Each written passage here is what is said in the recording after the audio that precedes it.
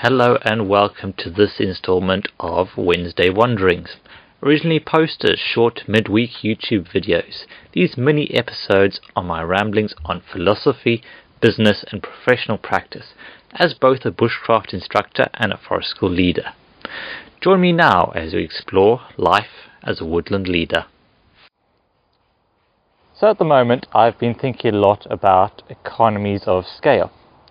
Now, economies of scale is usually used to refer to larger companies and their ability to make cheap products, because it's a lot cheaper per product to make 1,000 of something than 10 of something.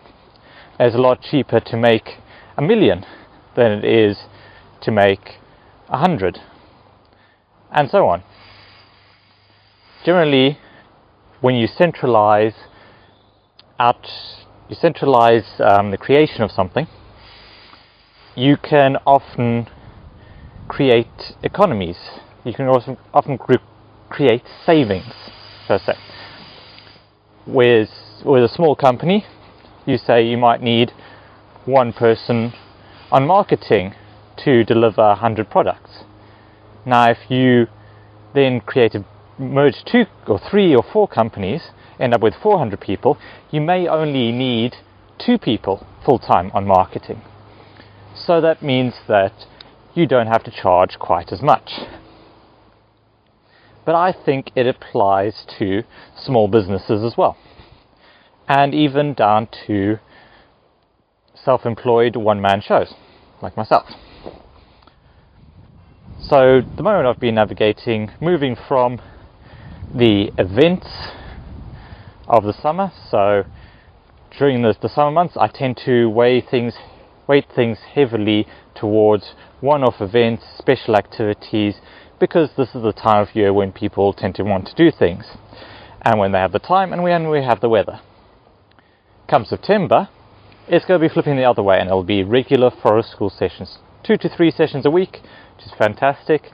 That's pretty much going to be full-time for me, and I think there's economies and savings to be made there. So as opposed to running, say, a bushcraft weekend, and then one forest school session, and then a foraging walk, everything else, focusing on just one thing, or specializing, means you can deliver much more easily for a lower cost, and therefore, I know it's a dirty word, but profit.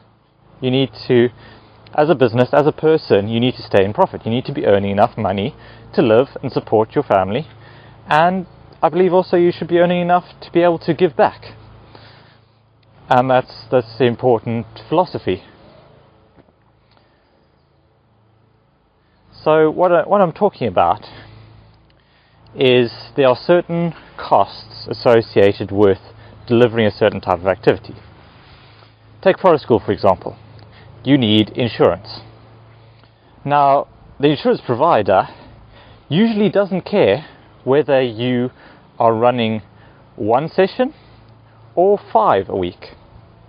Your cover is pretty similar. You do have to give them a very good indication, but in general, it's one-off cost. So the more sessions you run, the less each session needs to contribute towards that big annual bill. So if I run, let's say 50 sessions a year, and my insurance is, let's just say for example 200, then that would be £4 a session. Now if I doubled that and ran 100 sessions, so roughly 2 a week, then I'd quickly end up paying only £2 per session. And then you can also start economizing on other things, like time. If I'm running 3 forest school sessions a week, I can pretty much plan for 1 forest school session and then just adapt it to all of the other days, provided the ages and abilities are similar.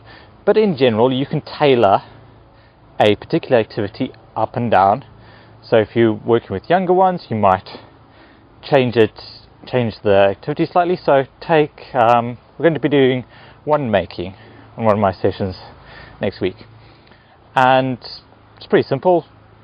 Get some elder, cut it down to size, take the bark off, then add decorations. For younger children, you might just have some coloured wool or yarn and some pens, and they can decorate from there.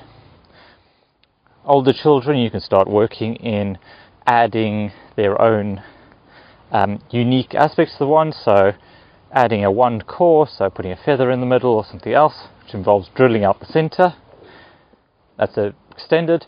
And then for older ones, you can even add some carving to it. So you're planning one activity, and then it just rolls out across all sessions. And by the end of the week, your delivery is probably going to be pretty decent. So there's economies to be had, and makes a lot of sense in that way to specialise, because you can bulk up on one activity, you can plan everything and roll it out from one session to the next. There's also other ways in which it works. Your marketing is pretty much going to be just for those sessions. So you're targeting a certain group, you have a certain message, using certain photos. It's pretty simple. It gets way more complicated when you throw in other sessions. At the moment for Bracken Outdoors, like I've said, I'm pretty much heavily diversified. So I have a number of different activities that I run. And so I run things from right at the far end for bushcraft and forest school leaders, all the way through to little ones forest school sessions. So that it means that I have to keep an awful lot of equipment. So just knives and tools alone. So I spent most of yesterday working my way through cleaning, sharpening and maintaining all of my tools. So I have wood carving knives, which I use for bushcraft group. Then I have regular knives, which I use for my more advanced forest school sessions. And then I have knives which are specifically designed for children, with, say, bigger guards, rounded tips, and so on. So that means that instead of having to sharpen 5 knives, I could end up sharpening 20. And that obviously takes a lot more time. So that's where it really helps to specialize for things. And it's a good practice in some ways. But like I said in my previous video on specialization versus diversification, diversified incomes are more stable, but specialized incomes allow you to create more depth with your audience, and you can create more things for the same market.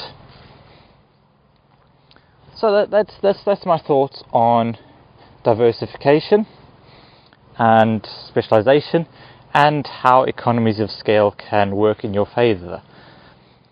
It's something that is difficult to work uphill against. So be careful with how much you take on when you're just starting out. Don't go too wild with the number of sessions, activities, and really take a moment to establish one session, get everything working efficiently, and then move on to the next. So I think it's just about to start raining, and that's going to be me signing off for another week.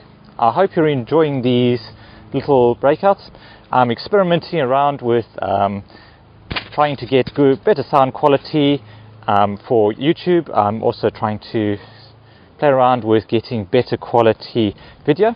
So let me know, how do you like the audio quality? Would you rather have vertical videos for watching your smartphone, or horizontal landscape videos for watching on your laptop or a TV? Let me know. I'd love to hear your feedback. Otherwise, I'll see you in the next video. Take care and make the most of every day.